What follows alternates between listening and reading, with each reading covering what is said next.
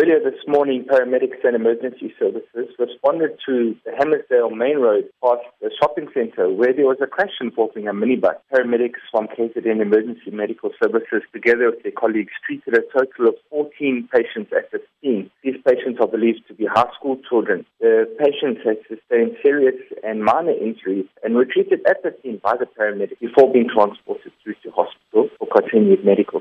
This is not the first time that we're hearing about accidents involving school children. How much of a concern is this? I always say that when we're transporting people, it's a priceless cargo. So we need to be very careful when transporting school children, our young children. As it is a priceless cargo, it's not like it can be replaced or insurance can pay us for it. So we need to be extremely cautious.